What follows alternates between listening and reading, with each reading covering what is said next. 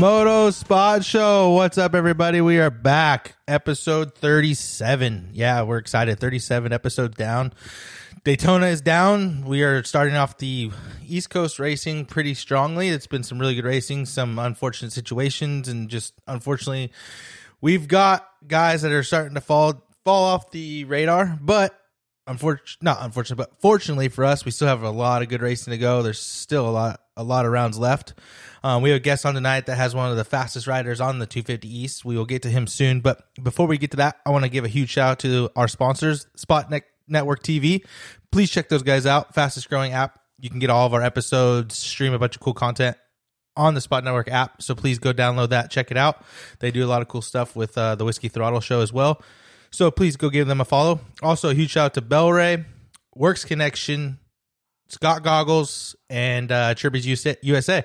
So thank you to those guys. The guest we have on tonight, he actually uses his rider uses Works Connection and got some good hole shots this last weekend at Daytona. And also, he might have won Daytona. I don't want to give it away, but he might have won. But yeah, I'm excited. So before we get to him, please, if you have any recommendations, feedback, anything, please hit us up at Moto Spot Show.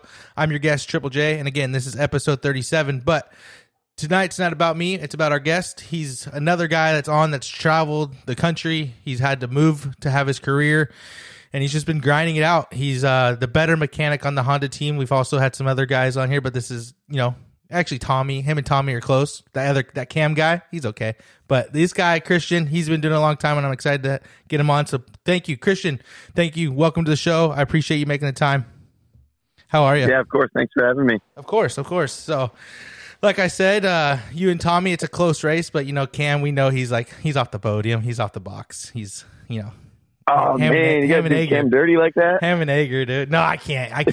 Without him, you wouldn't even be here today. So I got to give a huge shout out to Cam. He made it possible. He got us in the group chat and sent some weird photos to break the ice. So, there's nothing like a little awkward photo to break the ice. No, dude. So I can't thank him enough for making this happen and getting you on. And it's been this podcast is kind of just slowly getting off the ground, and to have you on and then have him on and Tommy on, like, man, we've been lucky. We've had some great guests. And I also talked to Kayla, who is in charge of all you guys. She keeps all you guys in check, and she said she's willing to come on too. So just going down the Honda team list, dude, just checking you guys off one at a time.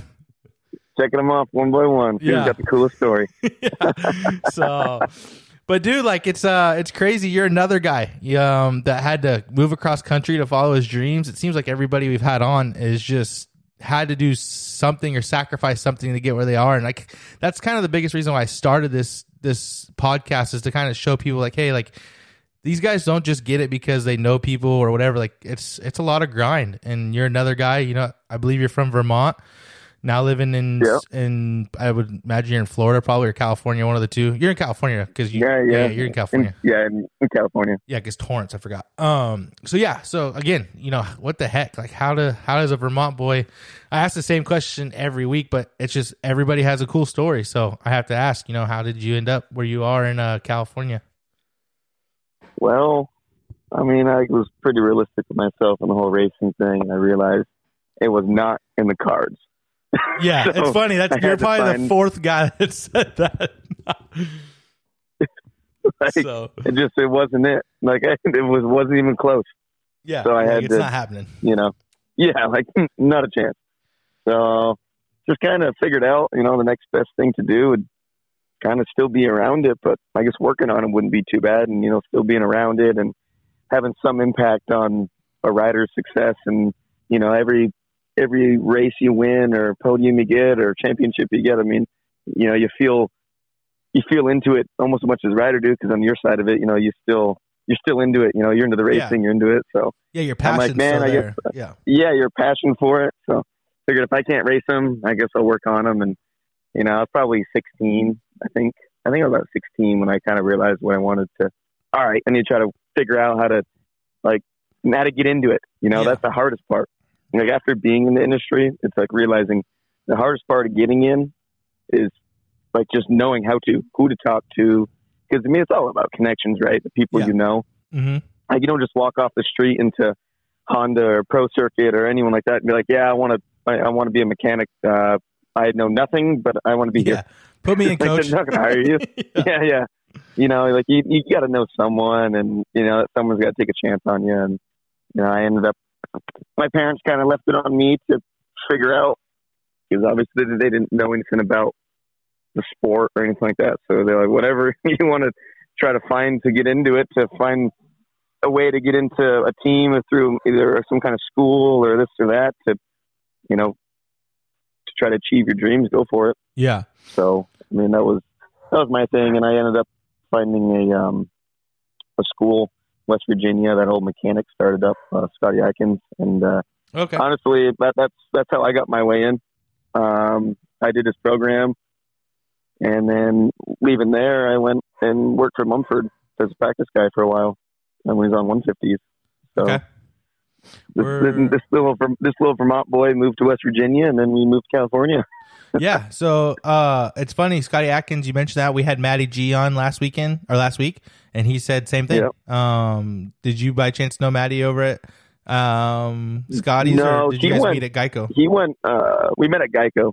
Okay. I think he went to Scotty's 2 years after me. Okay. So I think it's 2 years. Gotcha. So yeah, he ended up getting the job for Carson as, I think it was sometime, whatever, when he was on 250s, practice guy. And Yep. yeah, it's the same thing. You know, he left the school and got a job as Carson's practice guy. So it's kind of cool, you know, just seeing the guys that actually went there, and it's actually paying off. You know, it's like money well spent. Right. Because I mean, it's kind of tough to, you know, to go anywhere else and to get kind of groomed to go into racing. You know. Yeah. So there's not many people that have a kind of program or school that does that. Yeah, it's both you guys said Scotty's program, and then Tommy said he did the MMI thing. So there's some avenues. Yeah. I feel like There's some avenues. Yeah. The MMI, it's tough because you have to also still know people in the industry to right. get in, and then you know you're still more geared towards like dealers. I mean, like you definitely have your general knowledge of how everything works, but it's how to race prep all your stuff and how to do all the stuff that dealers don't do, that, you know, us race teams do and race mechanics do to these motorcycles each and every week, that, you know, that you just wouldn't learn in a dealer, you know? Yeah, it's just a different style. It's just like racing. You know, there's Supercross, motocross, and then there's GNCC. They're both great, great avenues, but they're just totally different disciplines. Yeah, for sure. For sure. So, speaking of Hunter Yoder, he unfortunately, you know, with the Geico closing down, didn't get to have the success story that he was hoping for. He's still racing and still doing it, but that 150, man, that thing was one of a kind. I can't imagine what that thing was like. There was some cool stuff on that bike. That thing, I thought that bike was going to be the end of me, man. Yeah, but I know you still work for Honda, so you have to be careful what you say, but... Well, I mean, it was that bike went beyond anything Honda did. Like, you know, that was a Frankenstein bike. But I mean, it was as much of a pain in the butt. I was honestly, I'm glad I went down that route, and I was able to work with it, because there's so much stuff I learned just from working on that one-off motorcycle. Because I had to do, you know, like I built all the engines for it, you know, and I did all the chassis stuff for it. Like I ran the whole 150 program at Geico. You know, we had the R&D guy, Kibby, who was, you know, he did the mapping and came up with the specs for it and stuff. But like FC did the suspension and like all the scheduling and the, you know, getting everything done. Like that was just me. Okay. You know, it was, and plus I was like 19 years old at the time. So it was a lot to like come in and just kind of get that put on your plate. Yeah, you know, like, wow, good luck. Sink or swim. Yeah. Like, it was sink or swim for sure. So, I mean, it was definitely doing that, I think, escalated my knowledge a lot in a short amount of time. Because the amount of stuff I was able to dabble with and learn and do in like 2 years' time was unreal. Yeah, that bike was, I remember when Mumford rode it, and it had like WP forks, like when it first came out.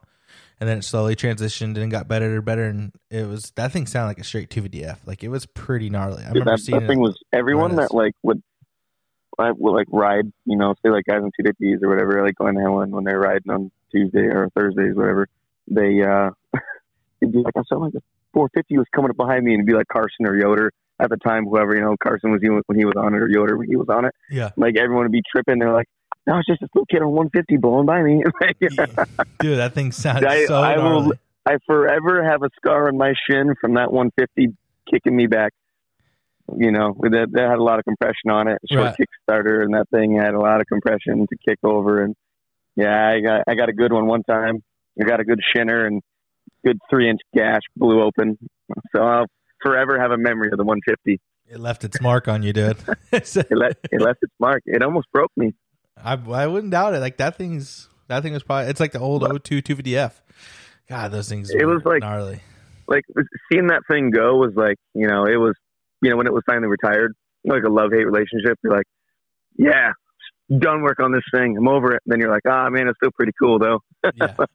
Yeah, it's just one of those machines that's like kind of one off. I don't know if we'll ever see it come back again. I doubt it, but where's that thing even at now? Does what's his name? Does Mark still have it? No, Ziggy got one. Okay. And then I believe Mike Grondel got one. And then not Mark. Sorry, Mike Grondel. That's who I meant. That's what I meant. Carson got one, and then Yoder got one. Oh, that's cool. So when everything was going down, I had two originally built, two of the race bikes that were built and ready for one of the last races, and I got them all cleaned back up, looking all ready, and show bikes. They sat at Geico until they folded, and then I ended up, and when the team was, we were shutting everything down. I think it was the last year. I ended up getting two more done. Okay. So I just pieced together two more practice bikes and got them all done up and sent out for those guys to have. Pretty cool being the only two guys to ever ride that thing. A one-off bike you'll never get again. Yeah. Yeah, it's pretty cool. It's a little bit of history that for fans that are hardcore fans, it's kind of something that you look at and say it's kind of, they're really the only two guys that kind of put that thing on the map. Honda still sells them, but at a race level, there's not a whole lot of guys that race them, if any. So they kind of compared to the stock one to that one. Yeah, there was nothing alike. Yeah, I mean, there was probably the only thing that was they were production on that bike was probably the frame, plastics too. Yeah, plastics. Yeah, so everything else, Frankenstein, baby, Frankenstein, one of a kind. That's pretty cool. So Yoder had some good success, and kind of talk a little bit about that. Did you travel a lot with the family? Did you fly in, or like what was that kind of beginning like for you? Like you said, the 150 almost broke you, but as far as working with Yoder and doing all that, what was that like? Was that something that kind of opened your eyes? Like, man, this is a lot. Like, this isn't just working on bikes.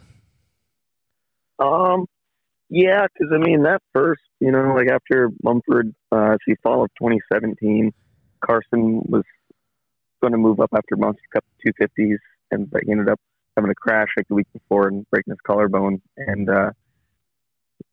Yoder signed that fall in October, and the team asked me to like, I just was kind of seeing a little bit of like, I'm going to move up to 250 to be a practice guy, blah blah blah or whatever. And then the team actually asked me to stay back and keep doing the 150. Okay. Because it just kind of made the most sense with, I was the only one in the building that really had worked on it. And so they're like, just keep doing it, whatever. So I agreed, and, Yoder came on. And, yeah, I mean, he was a young kid, great family. We all got along. And we obviously had to go through a period where, Carson was my only rider for a year and a half or whatever. Yeah. I think it was a year and a half I worked with him. And, yeah, I went from that, you get to know that kid so much, and then all of a sudden you stop and you go to someone else, and you're like, yeah, it's you got to build that relationship back up, restart, and then, but still, I mean, he was a great kid. Hunter's a great kid. His family, they were always great, and we never had issues. He always rode his ass off.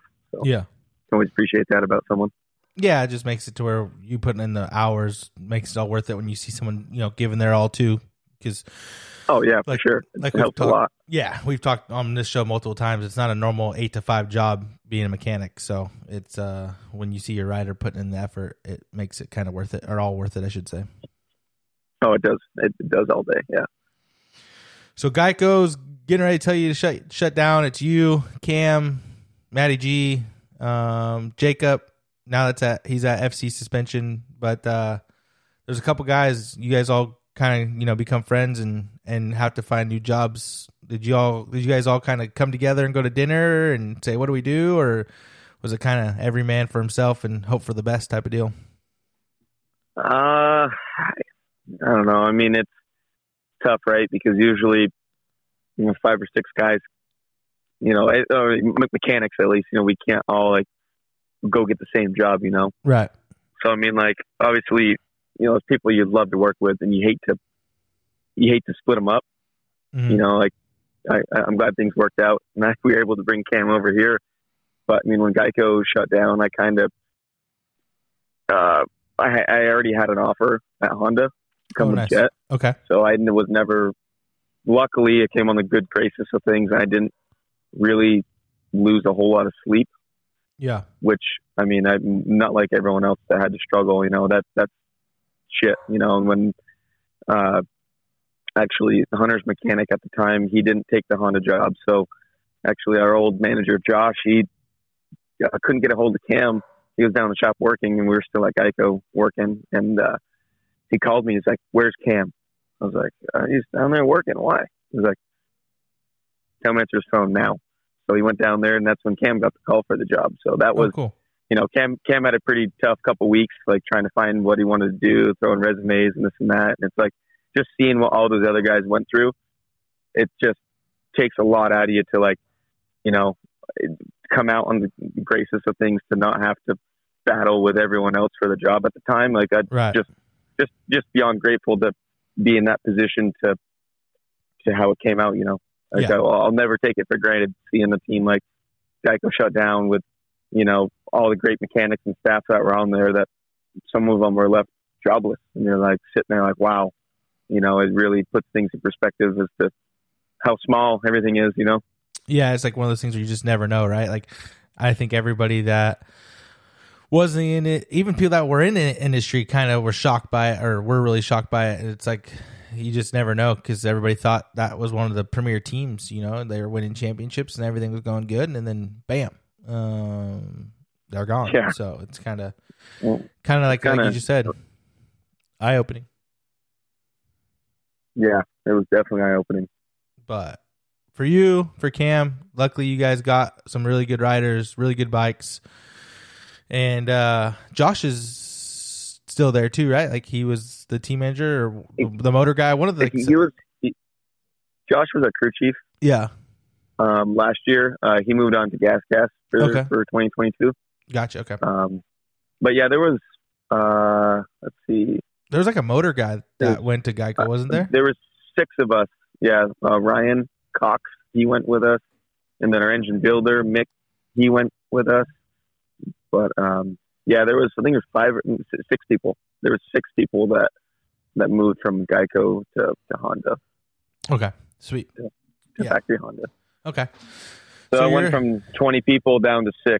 Yeah. That we worked with. But yeah, no, it's tough, like you said, but unfortunately the shows must go on, and you gotta just adapt and go with it. So you get Jet. You're getting ready to start a new career. Technically, same team, but now it's more corporate, I would say. Yep. You're getting ready to go into a new season. What was your expectations and stuff for you? I assume you kind of already knew Jet since you already had an offer, but were you still kind of a little nervous? Didn't know what to expect since you were going now to factory Honda? You had to go to Torrance now. What was that whole transition like?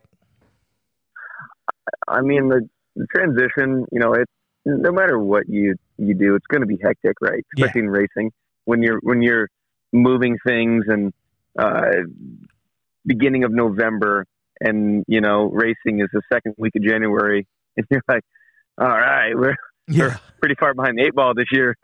We got a lot to do. But I mean, at that point, you got to put everything personal aside, no matter what your feelings are towards the teams or this or that, or how you got to adapt. I mean, at the end of the day, you got to look out for the athlete that needs to go racing. So, I mean, you just make it happen. Totally. I mean, there were definitely some stressful days. Luckily, we were still on the same model. We didn't have a new year model. So we had a lot of extra parts and honestly, a lot of parts and just accessories and anything we needed to build motorcycles. Like we had, so building race bikes and stuff going into the 2021 season was honestly pretty low stress. Yeah. For the situation that we had, between moving everything into, down to Torrance to Honda and adapting to that shop and trying to, find places to put all of our parts and our personal tools, set up our work areas, get used to how everything is down there. It takes time to, try to get used to it, because, when you're in the same place for 5 years and then you up and move, you just got to rely on your instincts of the motorcycle and what and then you just got to adapt as you go. Every spare hour you get, okay, I'll set up my area a little better this time or this or that. Yeah, like you said, it was definitely a hectic fall. That was hectic. Yeah, like you said, though, there's a little bit of light at the end of the tunnel. Like you said, there's the parts for the most part when that bike, the new bike didn't come out till 22 or I believe 21, whenever it was. So you had a couple years left on the old bike. So that at least made your lives a little bit easier. Like if you would have done all that and got onto a brand new model, and COVID, the God, I couldn't imagine. Oh man, that would have, if it was like, if we got the new model like we did this year, but we got it last fall. Yeah, man, that would have been one hell of a season. Like you guys, would scrambling. just so far behind the 8 ball of everything. Between outdoors ending so late like it did in 2020, and then having a short off season, and then moving everything and getting resituated, and oh man, that would have been a nightmare. Yeah, totally. Yeah, that was the good thing we were glad about, was at least we don't have a new model year. Yeah, for sure. So 2021. Successful year, I would say. Supercross didn't really go as planned, but for the most part, outdoors went as planned. But Supercross, man, he was ripping. I told a lot of people when I first got to watch him ride in person at Indy Supercross, the patience and the maturity that Jet has is very eye-opening at his age. But does he look back on Supercross and say, I was a little over the top, or does he just say those were just stupid mistakes? Because he's starting to prove he's already learned from it this year. But at the end of Supercross in 21, was he bummed at all, or was he just like, "Hey, this is a learning year for me"? Definitely, both. Okay. Obviously, it's kind of like Indy. Like what could have been. Indy 2 last year when he crashed out. Yeah. And he crashed in practice and crashed again in the heat. And then we didn't race that night. That was just, again, still a 17-year-old kid, that was out there running and trying to show the world what he's got, And then I think now, after that, the end of the last season, the last 2 rounds, we saw a different Jet. He adapts and learns, okay, I was way too impatient. I wanted to go be the fastest guy in practice, and it bit him. Yeah. And then you're like, okay, well, you don't need to set the world on fire just to, show everyone that you got it. It's patience. Patience in your riding, and that was a big thing he took from last year and applied it into this year. Okay. That makes sense. Yeah, for the weird incidences that he had, he still finished third in the championship. So, he can't be too bumped on that. So, but then we go into outdoors, confidence is high, and we saw what he did. He wins the championship. You, the team, everybody just got to be like, this was what we worked our asses off. But at the same time, there's got to be a little bit of release, right? Because like you just said, all that Geico, all that stuff, right? All of that quote unquote drama, whatever, and then to come out and win an outdoor championship, it's almost like a fresh air for you guys, I would imagine. Oh man, it felt like 1,000 pounds lifts off your shoulders. Yeah. Just the no break, going straight from outdoors in 2020 straight to straight to Supercross, do that whole series. The series was, you're gone for 13, 14 days, at these stadiums for 3 rounds, and then you're not home, you're this and that, and then your Supercross was gnarly. Had a few race wins, so that was awesome. And then outdoor starts, and it just starts good. And Hangtown, I think it was just after the race, after the title got locked up, and I think we all just felt so much just relief, so much happiness, and so much just there's a bunch of emotions, that you just it's a lot. It was like a whole year's worth of stuff just unloaded in 8 hours. You're right. Yeah, it's just like almost like a new beginning in a sense. It's just like, like it's over. Well, I mean, it's seeing that light at the end of the tunnel and finally reaching the end of the tunnel. Like just that whole thing. Like, oh man, wow, we did it. Yeah, we collectively, everyone as a group, we did it. Yeah, like it's now solidifies like, hey, like we're a threat. You know what I mean? Like there's talks with Geico and whatever, but it's still Honda, right? It's one of the best motorcycles in the world, and you guys are not going racing just for fun. You're going to be a threat, and to kind of get a title, quote unquote, be a new team to get a title in the first year and a half. Like that's pretty cool. Yeah, I mean that was awesome to see for Honda and everyone involved. Honestly, it's just awesome. That's what the ultimate goal is, right? Yeah. Every season you enter, you should try to get one of those coveted titles. Yeah, you get one of those 11 by 11 plaques or 10 by 10 plaques, whatever they are, to put on the door. You stare at it every day. Yeah. So, what was it like for you seeing the Geico parts, having a Frankenstein 150, and then going to factory HRC Honda? Again, technically it was the same team, but it's not. Now it's truly factory Honda. There's no third party, sponsor like Geico. This is a true HRC bike. There's got to be some cool parts that you just geek out over, I would imagine, that you didn't have access to when you guys were at Geico. Yeah, there definitely is now. It's definitely a much closer working partnership with Japan. Right. Versus before, we got like a little bit of help from them, and we got like, some of the cool works parts and this and that. But like now it's, if you want something, they can like we can get it for sure now, instead of like, we'll see. Right. But like the stuff we can get now, like, yeah, it's like there's definitely a lot of parts that are pretty slick and really cool to look at, and the functionality of them is just top notch. Yeah, that's what Cam was kind of saying too. I kind of asked Cam the same thing. It's just like the differences in wiring harnesses and all that stuff. It's pretty crazy to think what some of these bikes, all the data. Like I would love to see the data. Like just after these guys come off a Supercross track and to see all that, it would be really neat because I don't understand any of it, but it would still be cool to see. You want to look at the squiggly lines on the computer? Yeah, I just want to know how the heck you guys are able to notice all that information. Like MotoGP makes a little bit more sense because there's so many knobs and controls and clusters on the motorcycle, but there's not a whole lot on the dirt bike between a kill switch and a start button. There's some guys that have launch control buttons on their handlebars, but for the most part, it's pretty naked up there.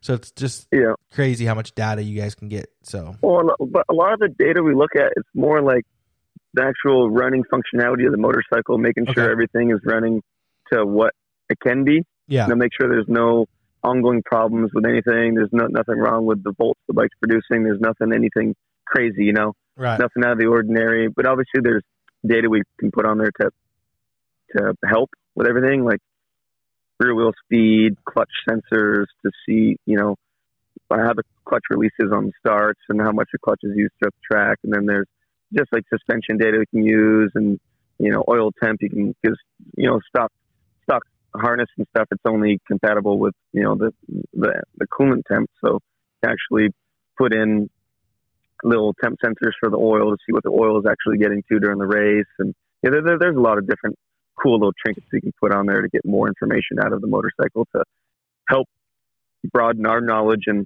show us more things that could go wrong or things we can prevent, or just how good we have the package. There's many different aspects that the data can prove and help you out with. Yeah, it's one of those things where I think the bike's come a long way. A couple years ago they would say the Honda was underpowered compared to the Yamahas, but now I feel like you guys are right there with them. If not a little bit better, but they've been on the same chassis, I would say, for, I think 3 years now or 4 years. So you guys are on the new chassis this year or last year? I can't remember. This year. This year. Yeah. So, I mean, you guys are still learning that chassis and getting all that data. So to have the success that you are, Jets having it, Hunter had it, it's good. It's cool to see to be competitive because, Yamaha's got so many riders and you guys only have 2. So to be able to compete, and even the gas is getting really good too. So it's cool to see all these brands be competitive and not just one brand really sticking out.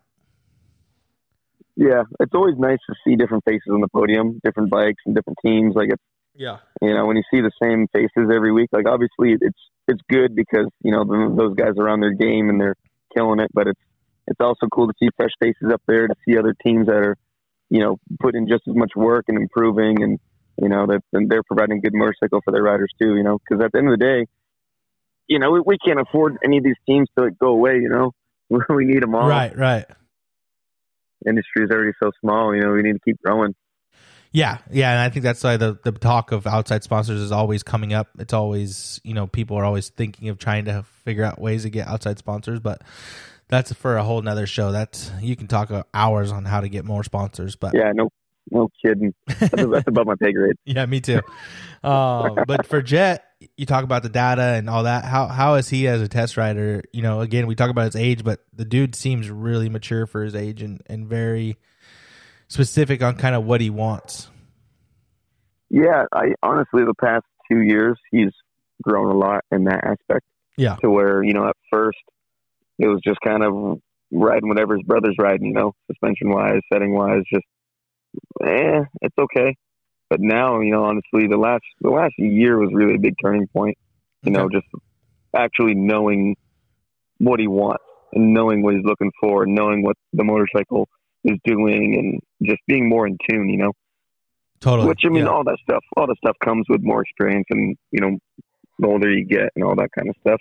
The fact that he's being really receptive to everything and just on it, you do a change and he can tell you, where he felt it better. That's cool. That's always a nice thing to see. It's tough testing with people that, riders that don't quite know what they want or don't really know what the change affected, because then you kind of are running in a circle, Right. To where, the end of the day, we can change everything we want, but the rider's got to tell us at the end of the day if it's better or worse, and in what areas, because, we're fully relying on them to tell us. Yeah, a lot of these guys can feel a change off a bolt, if it's a swing arm bolt or a axle or whatever it could be. There are some guys that notice that stuff in the rigidity and whatnot and the flex. So it's crazy on how much some of these, like not all of them, but it's crazy how some riders can notice a big difference in little parts. Yeah, it is. It's some more than others, but yeah, it is pretty interesting just to see different torque values, different bolt material, all that, different clamp material, all that has different, play and everything. Yeah. The feel, the flex. Yeah, I was really surprised, and I don't want to talk about it a lot, but I was just surprised to see Chase go to X-Trigs this year in Supercross. Like I was like, nobody's ever done that at HRC, gone all the way from HRC clamps. So it's kind of cool that they're letting you guys test some different things. Again, I know he's on a 450 and I don't want to talk about it really, but I just thought that was cool that you guys are allowed to kind of broaden your horizons and kind of get whatever's best for the riders. Because, we hear about teams, how they give the rider this, and this option, and that's all you get. You know what I mean? It's kind of figure it out. Yep. But it seems like at Honda, like you said earlier, with it being HRC, they're kind of just like, hey, whatever you need to go get us a championship, make it happen. Yeah, at the end of the day, they pay us money for the racing side of it,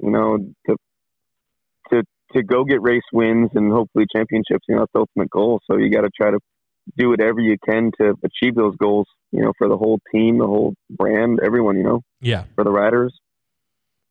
Yeah. I want to try to give them all the tools they need to succeed. Totally. And that's what every team should do. I get it. It's tough. There's the resources and whatnot are different, but I feel like if you're fighting for a championship, if that guy wants, something on his seat, put it on his seat. It's like whatever he wants, do whatever the rider wants to be comfortable. So I think that's cool. But we're in December, A1, getting excited. Homie goes over the bars, breaks some stuff. What are you guys thinking? Like what was running through your guys' heads when that happened? Well, I mean, on 250s when that happens, the only thing really runs through your mind is, well, there's East Coast. Yeah. You know, it was one of those things where, we didn't think it was fully broken, so just took a couple days off, and I can ride, and then tried riding, and just too much sharp pain, going through his chest and through the ribs. So you're like, yeah, okay, obviously something's going on. Obviously, you can't ride through that. Yeah. If it's an ache or a little sore, you can muscle through it. But if it feels like you're getting stabbed when you're riding, I mean, your body natural reaction is to tense up, and so you can't really fight that. So that was the smartest decision, and thankfully enough, it wasn't worse, and we were able to line up for East Coast and be good, good and healthy to go, and Hunter was ready, healthy and ready for West Coast, so that they could swap, Right. So it wasn't how we planned it, but nothing's ever planned. Every time you plan something, it goes the opposite. Well, the good thing for you guys is you had another rider that could step up and race A1. Hunter was ready to go, so that's cool. So was Jed a little bummed? I mean, of course he was bummed, but was he just like devastated, or was he like, hey, I get to race Daytona now, or that he's just really focused on A1?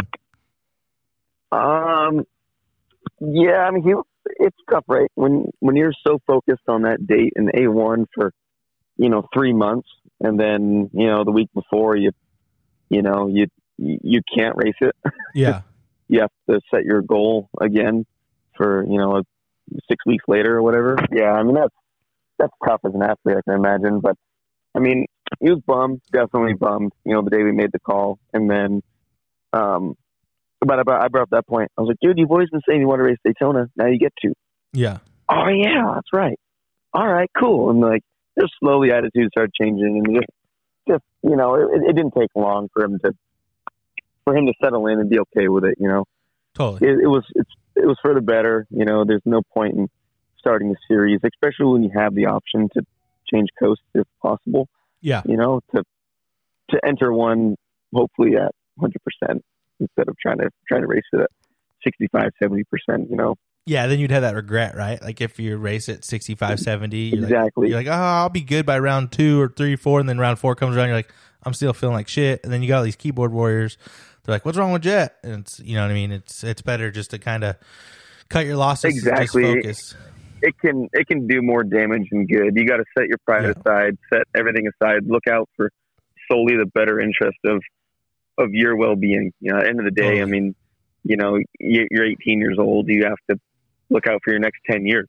Like, is this decision going to make my next 10 years better, or is it going to make it worse? So there's always that kind of outlook you have to have on it. It's not just right now. It's, it's the future. Yeah. So each decision now impacts your next couple of years. So. Yep. No, I think as of right now, I think that was definitely the right call he made. Yeah, and both guys are doing great. Hunter's having his success, and Jet's having his success, and it's and honestly, the break came at a perfect time for Hunter too. With his little get off. And now he's got a break to get ready. So, it's kind of working out good for you guys. How everything it's actually there's light again. We keep repeating ourselves, but there's light at the end of the tunnel. So that's exciting. There always is if you keep your head up. Yeah, for sure. Just stay optimistic, right? Yep. How you got to do it. Yeah, for sure. So we had our first Triple Crown of the year a couple rounds ago. Unfortunately, there was an incident between him and Austin. I don't really want to talk much about that, but I do want to talk about, as a mechanic, how do you like the format of the Triple Crowns? Is it stressful? Is it, since you have 2 bikes now, is it not as bad? But for you, what's your, I guess, outlook on the Triple Crown? Get rid of them. Okay. No, there's a lot of people that are kind of on the fence about it, and it's one of those things to where if we didn't, you can always say what if, right? But if we didn't have the Triple Crown, you can always say what if. We probably would still have a Forkner. So it is what it is. Yeah, like I said, it is what it is. I mean, like some people have different outlooks on it, but for me personally, we could do without them. maybe the fans like them a little more because, you know, if you're there watching, it's a little more excitement. Yeah. You know, and this and that, which I understand that side of it and the promoter side of it. But I mean, for us, yeah, it's hectic, man. Like the whole day schedule is pretty laid back, and then you wait for a long time, and then it's just wide open for the next hour and a half. Right. You know, like the finish off the day, wide open. Yeah. That's Also the walls, track, back to the truck, track, back to the truck, track, back to the truck. Yeah. It's a lot. Yeah, it's a lot. Yeah. I if there's a vote. Yeah, it's just you're not a fan, pretty much is what you'd say. Like you love the sport, but if Triple Crowns were to leave tomorrow, you wouldn't be upset about it. If Triple Crowns were a product, I would not buy them. Yeah, exactly. You return that shit. Yeah, I'm returning the shit. Keeping that receipt. Yeah, that's awesome. Yeah, and you know, unfortunately, you know, everything happens, and it is what it is. And the thing about Austin, but Jet, the thing I think a lot of people either love or hate Jet is that if he's good, he admits it. If he's bad, he admits it. And he even said like that's not his style. And if you go watch the footage slowly, like yes, he cross jumped, but he hit the top block. He got hit a crack in the whoops. Like he wasn't overriding. He wasn't riding over his head. It was just a shitty circumstance, and unfortunately resulted in a bad thing for Faulkner. But the dude wasn't riding over his head, and I think that's the thing that kind of bums me out the most is people are saying that he was out of control, and it's just the track was starting to break down. And unfortunately, he just had I think that's the same thing. Yeah, that's the same thing I take from it. You know, everyone's just out of control. I mean, anyone can say something behind a keyboard that doesn't know the kid and doesn't, you know, work with him, you know, on a person-to-person basis and know what he's like and know his riding. And it's like, no, that wasn't out of control. Like it was, he was going for it, fully going for it, you know. But at the end of the day, I mean, fortunate things happen. He hit a tough block, and you know, obviously, the amount of guilt he feels from it, you know, that was definitely can show it's not intentional. Like, he'd never intentionally do that. I mean, no one wants to intentionally collide with anyone midair, you know. It's racing, you know. That's all you can really say is it's racing. He was going for it. It was two kids going for it, you know. Right. Yep. And I think it's, yeah, Jet's never going to want to take himself out and do that. It was just a shitty deal. So, but again, like I said, I really respect that he kind of was like, man, like that was a shitty circumstance, and I hate it for him, and I don't race like that. So, I can definitely respect that. So, we're going into round 4. What are we going into here? Round 4. Round 4. Yeah, round 4. How we feeling? How's the vibes over there at in the Lawrence camp? Oh, vibes are good, man. Vibes are good. We're just off a Daytona win. You know, the reason I asked about the vibes is because, you know, we're getting a little bit of hate for the burnout. A lot of, you know, people be hating on the burnout. I thought he gave his best effort. Yeah, I mean, the burnout could have been better. Yeah. Did you give him shit? Did you give him shit? I was looking at it. I was like, man, I probably should have just done it. I should have just done it. That's awesome. That's incredible. But no, I think it's one of those things, right? You get so happy and excited at that time, you kind of just tries shit, and sometimes it doesn't really work out. Where, you know, the first thing he said is, I tried doing a burnout, and it was so slanted. I couldn't really do it that well. Yeah, it is. Like, people don't realize, like, some of that track is very off angled. Like, it's very, it's gnarly. Like, it's hard to walk up those banks. Granted, the track's not on the banks, but even right there where the track is, it's very, like, you gotta dig your toes in to walk up that sumbitch.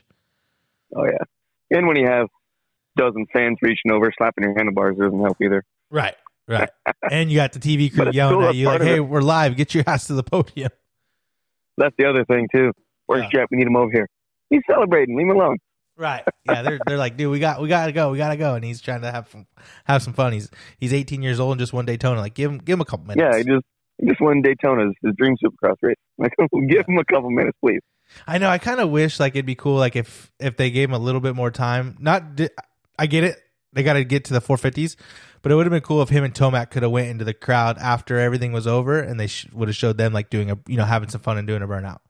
Like, for sure. That's a prestigious race. Like, let those guys have some fun and, like, show it. Like, I don't know. I get it though. They are on a schedule, so Look like a cool nose to nose burnout right on the finish line. yeah, like that's what people want to see. So we're going to Detroit. That stadium's going to be a little different. Have you been to that stadium before? No, I haven't. Okay, I was going to say I didn't know if that was a new one for you guys or not. So yeah, I haven't been up there. Okay, yeah, I've never been there, but I know it can get cold just like Minneapolis. Does that affect you guys at all when it's in there? I heard there was some carbon monoxide over there at Minneapolis. So is that kind of one of those things where you guys kind of look at that stuff and try to figure out ways around that, or what's that like? Yeah, I mean each race, right? It's kind of like Supercross is much different outdoors in your setup, right? Because there's many different setups we can do in Supercross. Okay. You know, like Minneapolis, you set up down in the tunnel. Yeah. Where some Supercrosses you set up in the truck. And then some Supercrosses, obviously, you do the full pit setup. Then you got Daytona, you set up in the garages, you know, and it's just, there's so many different setups to where it's like, you know, the Detroit, we're going to be in the truck. So the carbon monoxide and all that stuff shouldn't really play a factor. But okay. like when we're cooped up like that all day, man, it makes the day feel so much longer. Oh, does it? Okay. Especially like Minneapolis, because, you know, we're down in the tunnel for, you know, 5 hours at a time and you don't even go see sunlight. Right. You're just like, wow. Then you walk outside and you're like, oh, it's still really bright out. Yeah. You're like squinting. You're like, you just came out of a cave. It's cold and it's bright. Darn it. God, I still can't believe that they race there at that time of year. Like, I get it. There's only so many dates that are available. But I heard like 1 year it was so cold outside you couldn't even open the doors to the semi. Like, it was just nuts. Yeah, but at least it was dry. Yeah. It wasn't snowing, wasn't a blizzard, you know.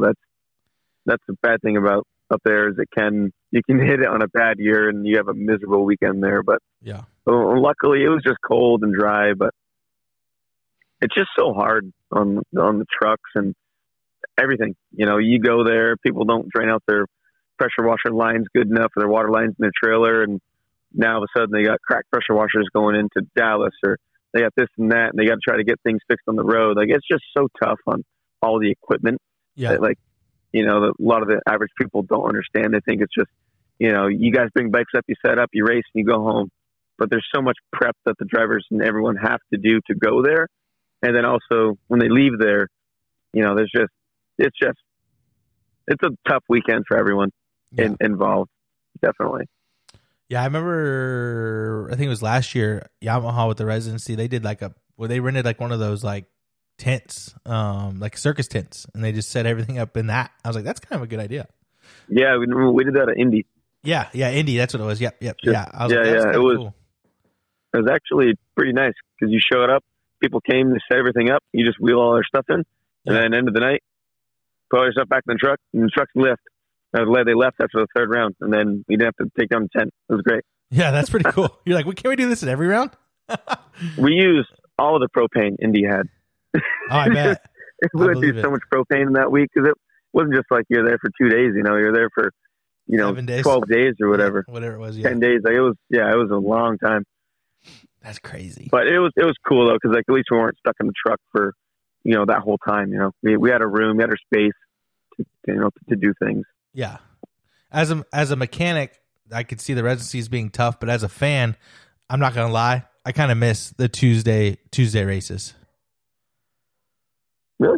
Yeah, I don't know. It was something to look forward to during the week. Like, it was just cool. Oh, I got you. Yeah. Just, like coming home on a Tuesday and you're like, dude, we got Supercross. Like tomorrow, like we'd have a Supercross tomorrow. Like that's pretty cool. I guess that's true. I never really thought about that from a fan point of view. Yeah, as an employee, I'd probably hate it, but as a fan, it was. It was like, I don't know, right? It was. Yeah. It had like mixed feelings for it. Like, obviously you're gone for a while, like that sucks or whatever. But like, the races are so close to where if you had a bad one, the next one's 2 days away. Yeah. So it's like, okay, we got redemption here soon on the same dirt, maybe a slightly different layout, but like, you had quick redemption. So like, it was kind of interesting. Like, it definitely had pros and cons. It wasn't It wasn't like, yes, we need to do this, and it wasn't like, no, they sucked. Like, I'll take a 3-day residency over a Triple Crown any day. That was going to be my next question. I kind of figured that's what you were going to say. Not a chance. Yeah, just do a residency instead of a Triple Crown. That'd be more exciting for the fans too, probably. Anyways. Yeah, it was definitely different, but I'm glad we were still able to do racing. Still able to get all the races in. Still able to, have a whole season. If that meant we were there for 3 races in a row, then it is what it is. At least we got them all in. Yeah, and again, I think the Triple Crown. What's cool about the Triple Crown, the probably the only cool thing, or one of the, at least from a fan standpoint, is you get to see the superstars of the sport a lot more in one night. And I think that's kind of why Feld also did it too, is just how do we get these guys on the track more? And I had this conversation, I think, with Brent Duff, and I asked him, I'm like, hey, like, what do you think the sport could do different? And he talked about Superpole over in Europe. And I'm like, yeah, like, if there's a way we could try to figure out to get these guys like Jet and Hunter and Tomac and Anderson and Cooper, all these guys on the track a little bit more, it would be cool. But I get it, they got to have a certain format, but it would be neat to figure out a way to get these guys on the track more. And I think that's why, from a fan standpoint, the Triple Crown is kind of neat, because you get to see your favorite guys 3 times on 250s and 3 times on 450s. Yeah, for sure. So, as the fans go, they love to see their favorite riders out on the track the most. But yeah, I mean, they also got to realize a little bit of it, that like the 450 guys, when they do 17 rounds, with like 1 weekend off in the whole series, like, man, they want the least track time. They want to just do what they can do, qualify. They don't need to go balls to the walls the whole time, do a few fast laps. Okay, heat, main, we're done. Okay, on to the next. Yeah. It's just such a long season that, that's why I think, like, imagine if we had all Triple Crowns for a whole season, like, we'd see so many guys not finish. Yeah, it would be horrible. You'd lose so many guys. Even if you did, even if not just from injury, but dudes would be so burnt out. Yeah, they'd be retiring at 25. 27. Like, it'd be wild. Yeah. So, like, I get it. They dabble with them a little bit, cool, but I mean, that's definitely not the way we should go. No, definitely not. Definitely.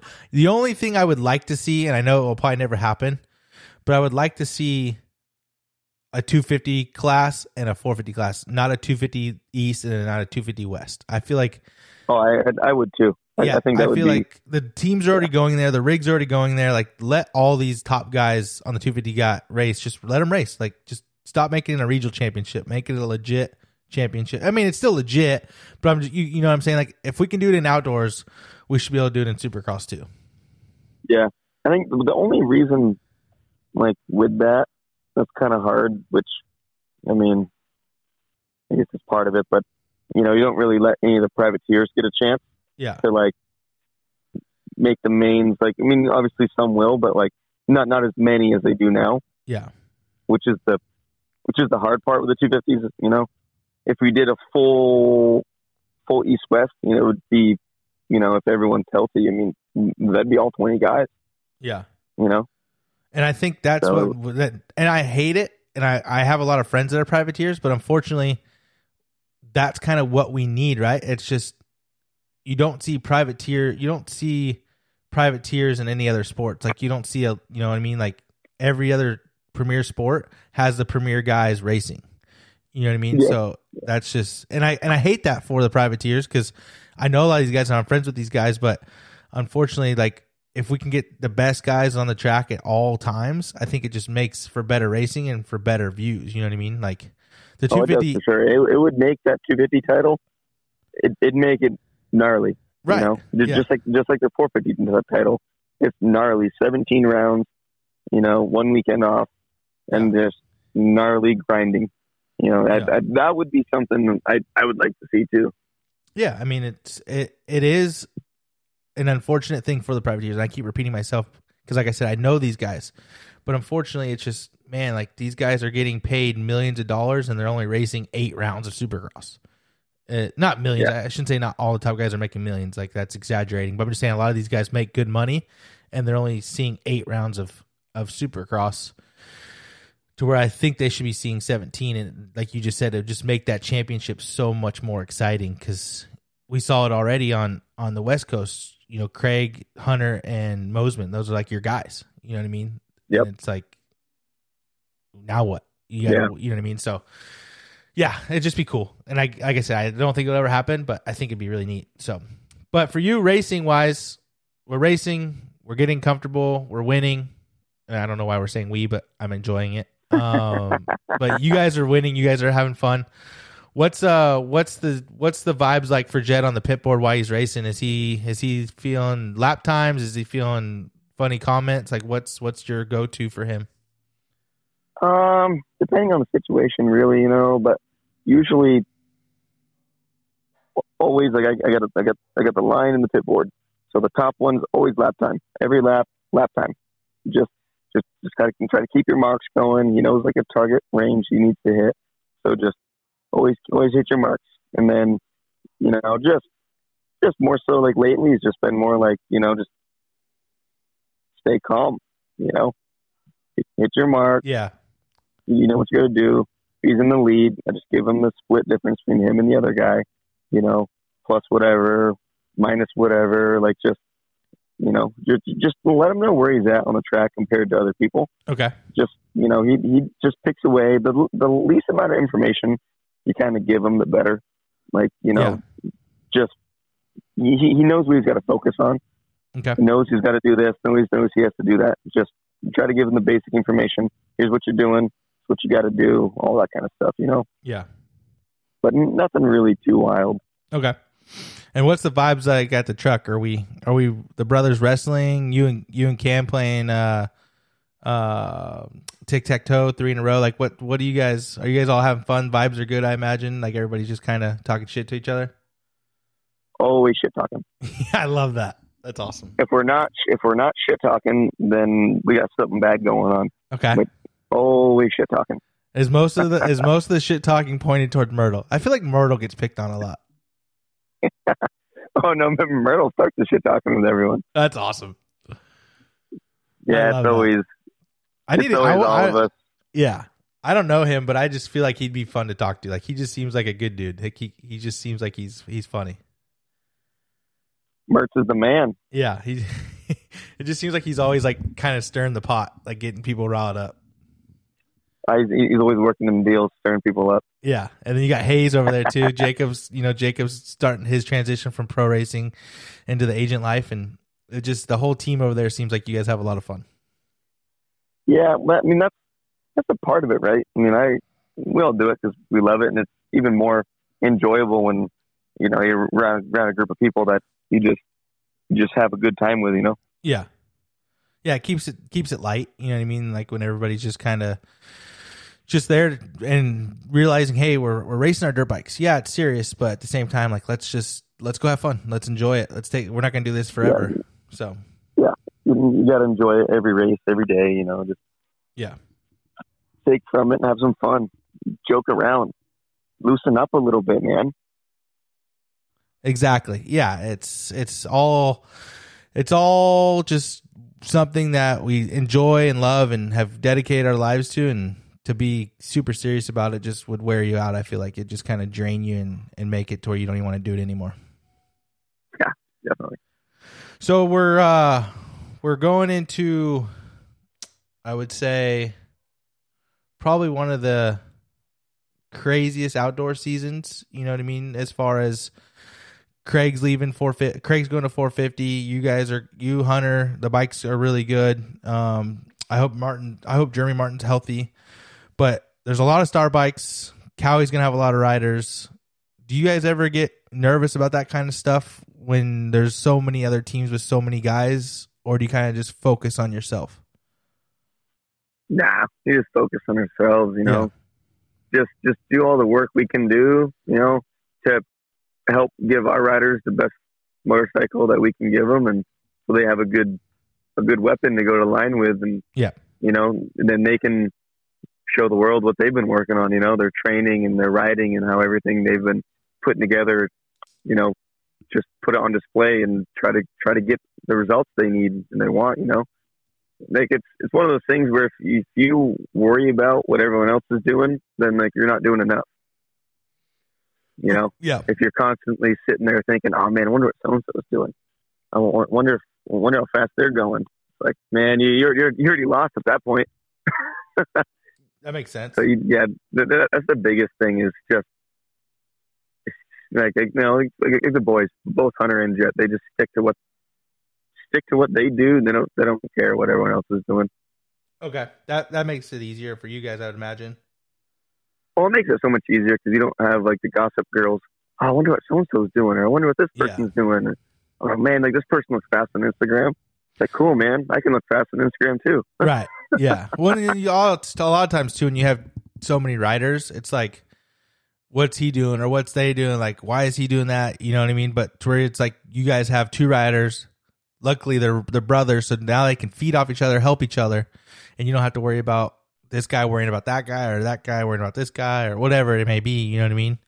Well, I think that's the biggest advantage like we have as a team is like we have two dudes that are, you know, just savages on motorcycles, and we have them that train together and they feed off each other and they push each other every day. Right. You know, to where it's not like, you know, Jet's out there riding by himself all the time. And, you know, Hunter's not out there riding by himself, especially outdoors. You know, they're doing motos together every day. Every day they ride, they do motos together. So it's like they always push each other. So even if, you know, like their training level is just always elevating. Okay. Which is what you want, you know? Yeah. Yeah, they're always pushing. And then you got Darren over there telling them they're both sissies and they need to get their shit together.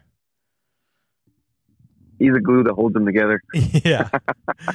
The whole vibe over there is really cool. It's exciting, and I've said this on the show before, you know, Myrtle's kind of getting these guys on a different path. You know, they kind of did their own press conference. They've kind of done the donut. Jet's been selling the donuts at the outdoor races, and I think he's kind of laying that path to what the sport should be as far as letting these riders sell their merch, these riders be themselves on and off the track, and kind of set a new stage of how do we promote not only the riders but also the sport to make it bigger for everybody. So I think that's kind of cool how that's all evolved into what it is. Yeah, it's definitely pretty cool to see how all that has escalated to a level that like no one's really seen before, you know? Yeah. It's cool. You know, some people are like, you know, they'll dog it and just say like, well, yeah, whatever, you know, they're trying too hard. But it's like, well, no, like every rider is their own business, you know, that they got to try to market their business in a way to, you know, to get their name out there more. Yeah. You're a brand, you know, right? And it's a brand. It's your brand you're selling, you know, and that's, I think that's the biggest thing is, you know, getting the fans involved, you know, give the fans something to root for and, you know, something to look forward to at the race, or, you know, something to look forward to, you know, every time they see them, you know, it's always something different. They're trying to interact with the fans so much more than people have in the past, which, you know, this sport relies on fans. Like you can't push them away. You gotta do what you can for them, you know? Yep. Yeah. It's all about engagement. You know, if you're not getting engagement, you're not doing your job properly. It's, you gotta be able to provide value. And I think that's what Myrtle's doing with Hunter and Jet is he's providing value to whoever's involved. And that's how you become a brand, is you want to be valuable. And I think that's what's really cool of the approach that he's doing is he's showing people their return on their investment. And that's what it's all about, right? Is how can we make money to where everybody gets paid. So it's good. Yeah. It's good. Yeah, so, sure. So we got a really cool segment. I don't know if you follow Flat Track or not, but we have a really cool segment called Beach Say What. We get JD Beach. He does American Flat Track Series. He's getting ready to have his first race this week aboard the factory Yamaha. So anybody that doesn't know much about Flat Track or doesn't listen to the show, or this is your first time listening to the show, please go check out JD Beach at JD Beach 95. He's been doing Flat Track for a really long time. He's done Moto America, won the Super Sport Championship a couple times for factory Yamaha, and now has transitioned to Flat Track full time. So he will be in Florida this week over at Volusia doing the first round of the AFT. So please go check that out if you're still down in Daytona for Bike Week. Have you ever watched any flat tracking before? Only a little bit. Okay. Not like, I haven't really I didn't do a whole lot. I don't really watch much TV. Yeah. Honestly. Hey, you guys are wide open most of the time. Dude, I have a hard enough time following our sport. I don't blame you. It's you get home, you're like, I don't even want to think about dirt bikes. Turn all that shit off. I tell you what, it is pretty sick. They just pitch some things sideways. Well, 100 miles an hour, second, third gear wide. Yeah, just however fast they're going. Yeah, it's nuts. It is pretty sick. So he was wondering if Jet and Hunter, who would win in a fight? Like who's the top dog over there? Who's the man in a fight? Or maybe not even a fight, just overall. Like if you had to take one to battle with you, like which one you taking? If I had to battle with me, so are we going 1-on-1 with those two together, or are we going like I got to pick one to go in a bar fight? I'm gonna go. If you had to go them, I'm gonna have you answer the question that Jet versus Hunter, and then I'm gonna ask you for me if you had to take one like to battle, like you're going. If you had to make one fall call, and you're like, who you calling? You calling Jet or you calling Hunter? That's why if you pick Hunter, you're gonna have a shitty day tomorrow. I'm sorry, Jet, but I know Hunter's got the boxing in him. Oh, does he? Okay. I'm calling Hunter too. Yo, dude, we need to get in a bar fight right now. All right, Jet's your guy on the track, but off the track, you're going Hunter. Hey, that's awesome. Jet's my guy, but you got to pick older bro in the fight. Yeah, he's got more experience. He's been scrapping since he was a young buck. I love that. So for you, SX or MX? Well, I'll answer this in two ways. SX, because it makes my job usually a little easier on build days. Okay. But like motocross all day. Just core. Gnarlier. Just core. Like they both have definitely big gnarly points about them, right? Yeah. Like Supercross, you got to be in sole control of your breathing and your technique and your precision, and that's its own animal in itself. But motocross is just grit. You got to be gnarly. You got to be fit. You deal with all the elements, extreme heat, rain, cold, everything. Getting pelted with fucking marbles and rocks and everything. Right. But yeah, I think for my job side, Supercross is a little easier on the motorcycle and this and that. But for racing wise, I think outdoors. All right. What do you think Jet would say? MX or SX? I don't know. That one's a tough one. Okay. He enjoys them both. Yeah, you like them both. Okay. They both have their challenges. You like them both. Nice. That keeps it fun. You know what I mean? There's not. Yeah. So. I mean, it's kind of hard for him to hate motocross right now after he got a title, Yeah, and he's still young. You know what I mean? You ask him that question at 27 years old, SX or MX, you might be like, I'm going to go SX. Or I might go MX. He'll say, yeah, I'm over motocross. Yeah. So, what would you say Jet's favorite thing to do on the bike and off the bike? So on the bike, would it be whips? Would it be whoops, rhythm sections? And then off the bike, is it golf or driving his new cars that he gets from J-Star? Or he definitely likes hitting whoops. Okay. But he likes like goofing around, hitting side jumps and nose wheelies. Gotcha. Okay. All the nose wheelies. So when he comes 450 and does opening ceremonies, we're going to see a Kevin Windham nose wheelie. He'll try. He'll try. He might do what Stu did back in the day and go over the bars. Dude, it's hard to top the K-Dub nose wheelie. He was good at it. Dude, that guy could ride a whole start on a nose wheelie. Oh yeah, but old Jetson's been practicing quite a bit, so that's awesome. We'll see what he's got.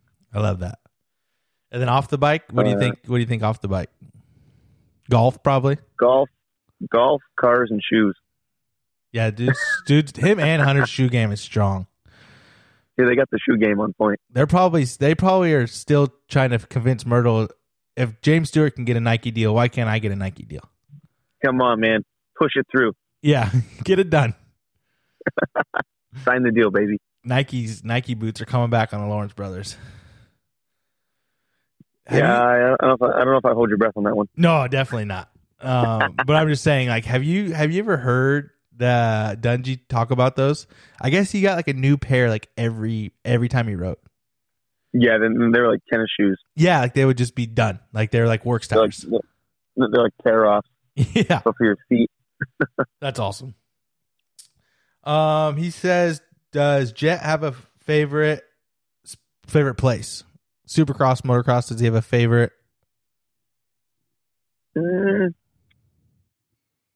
Favorite place? I think Supercross so far. Definitely been Daytona. Yeah. Definitely was always looking forward to racing there, and to win there is probably definitely even bigger.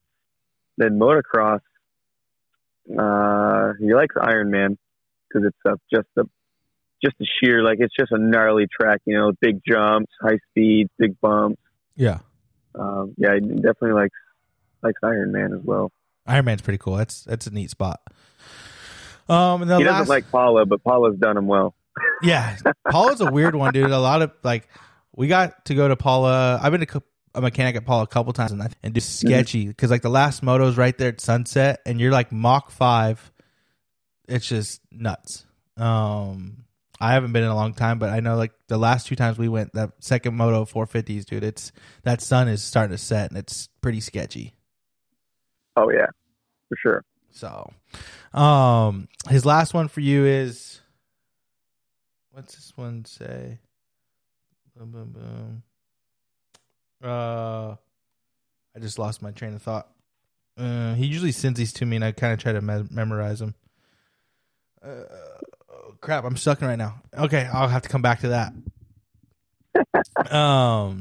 So do you feel going into 21 and 22, do you feel like you guys were kind of in the same, not ballpark, but were you guys pretty close in being ready, or is 22 just that much more, you know what I mean? Because he looked good in 21. He got third in Supercross.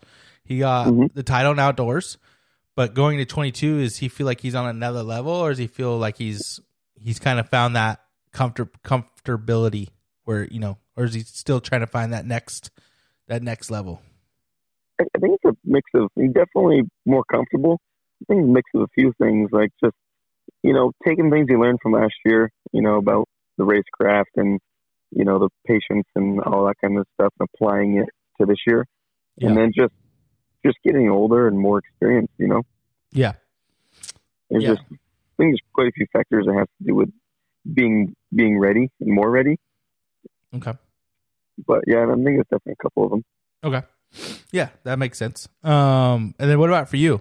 California or Florida? Florida. Really? Yeah. Yeah, I way cooler in Florida. Yeah, I feel like KTM's slowly moving out there with Bakers. Yamaha's already made the move. Honda's next, dude. Honda's next. Yeah, and then I'm an East Coast. I'm an East Coast boy, man. Yeah, I don't belong in California. Yeah. If it wasn't for my job, I never would have moved there. Yeah, but damn dirt bikes. Well, and it's just like you kind of have the shit instead of the stick too. Like Honda's, let's be real, one of the best, and there's so much history in that building, but it's one of the shittiest drives too. Like to go to fucking Corona or Paris or wherever to test, and then to drive all the way back to Torrance, like it sucks. It's a shit. It sucks. Yeah, I think me and Cam have solved the world's problems on the 91 freeway. You guys have probably put more miles on the 91 freeway in 90 days than probably most of Inland Empire. Man, we hit all the freeways. Like, we hit all the freeway junctions that is in Southern California. The 15, the 10, the 57, all of them. Dude, 5. all of them. I love that. But yeah, and it's a mission, that's for sure. Jay Dungy's just on top of the hill waving at you guys. Good luck, boys. Have fun. The drive definitely gets some people, Yeah. I mean, it's tough when you got a family and, you still have to do your hours at work, but you still have your hours on the road, and it just cuts into your personal time a little bit. But I get that. I mean, it's I'm young. I still got years left in me. Y'all just need to move in with Tommy. Like, just let Tommy, he's still right there in Torrance. Just move in with him. Tommy and his roommate? Yeah. Why, you have a bunch of roommates? No, it's his parents, his roommates. What are those? You say Zoomates? What'd you say? No, we always joke with him because he's at his parents' house. So Tommy, I didn't know. See, I didn't know he was at his parents. I didn't know he was at his parents' house. We're like, Tommy, and then as a roommate. Nice. Screw you guys. But I mean, the houses are expensive to live in Torrance and stuff. Oh, man, yeah, they're gnarly. The only way to really do it, you know. Yeah. What movie is that off of? That's off of movies. Like, I gotta get home. My roommates are waiting for me. That's off of a movie. I can't remember what movie that's. It probably is. I don't remember. Yeah, it is. It is. It's a movie, and the homie's got a car bed. It's got that dude from Reno 911 in it, and I can't remember the movie. Shit, that sucks. He's like, my roommates just got me this. It's like this badass like car bed. It's pretty funny. I'll have to find it and send it to you and Cam. All right, I'll be looking for it. One last question. Tommy, Cameron, Jet. They're all in a burning building. Who are you saving? Oh, dude, you can't do that to me. I'm putting all of them on my back and I'm walking out. No, I'm just kidding. I know that one's tough for you. But Tommy and Cam, who's taking the dub in either a dirt bike race or like a boxing match? Who's the top dog at Honda? I mean, you won a title. You have a title under your belt, so those two guys got something. But Tommy gets to work with Trey Kennard. Like, that's pretty sick. I mean, Trey's a legend. Yeah, Trey's pretty badass. See, if we have a dirt bike race, Tommy's going to smoke us because he rides all the time. Yeah. Well, see, and Cam used to ride, but then he does a lap and he gets tired, and then he dabs his knee out. Yeah, he dabs his knee and blows his knee out, so he's out. He's like a 40-year-old man. You see, it would go Tommy, me, Cam, because Tommy would win. Yep. I would kick Cam in the knee, so he'd DNF, so I get second. That's awesome. I love that. Hell yeah. Well, dude, Detroit, round 4. Go have some fun. Best of luck to you. I cannot thank you enough for taking the time to do this. I know you're in Florida. You guys got a long week ahead of you. But thank you. Huge shout out to Cam for putting us in a group chat and making it weird. I appreciate that, Cam. Love you, dog. But man, like I said, thank you. I really appreciate you taking the time. No worries. I appreciate you having me on. Yeah, of course. Talking about whatever.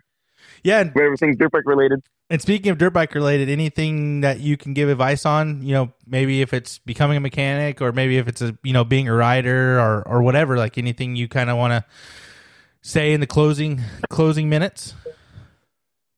I mean, it's tough, if you want to be in the industry at all, you kind of got to really set your priorities. You got to be willing to travel. You got to be willing to kind of do whatever it takes. If you're a staff member, you can't be selfish. We work a selfless job. We do our whole job in hopes the athlete can achieve their goal. So, you gotta be willing to do whatever you can to satisfy that athlete and to help them achieve the goal that they've trained for and set out for, Totally. Yep. Yeah. It's, these guys have dedicated their whole life and they're looking to you to help them reach their goals. They've got goals and they want to get there, but it's one of those things where they say this is a one-man sport, but without a great mechanic, it's tough to achieve your goals. So luckily for you and Jet have a really good relationship. Same with Cam and Hunter. It's hard to find, but when you do find it, it makes it all rewarding when the Saturday nights when the lights go off, or even on the Saturday days when the sun goes down. Oh, it does for sure. So it does. Cool. Well, I hope to get to see you guys if I come to Indy. I hope to see you guys in Indy, and we'll have some fun. But again, man, thank you for the time. Thank you. Yeah, no worries. Thank you for having me. Of course. Huge shout out to our sponsor, Spot Network TV. Please, guys, go check out all the podcasts on that. You can get today's episode 37 on the app. You can also get it on Spotify and all that stuff. But please go to the app. It just makes it easier for us to track and get engagement from you guys. And again, if you have any feedback or anything, please hit us up at Motorspot Show. You can also hit up Christian on Instagram. What's your Instagram? Christian736?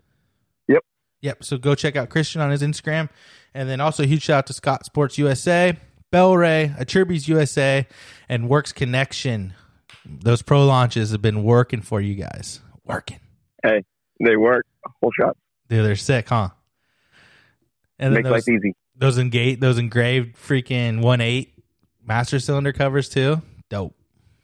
Oh, final touches. Yeah, just little details that we all take for granted. That's for sure. Love it. Sweet. Well, that's a wrap. Episode 37. Thank you guys. Thank you to our sponsors. Thank you to Christian. No thank you to Cam. He didn't do shit. So thank you. We'll talk to you soon, buddy. Thank you. See ya. Thank you. All right, have a good night. See ya.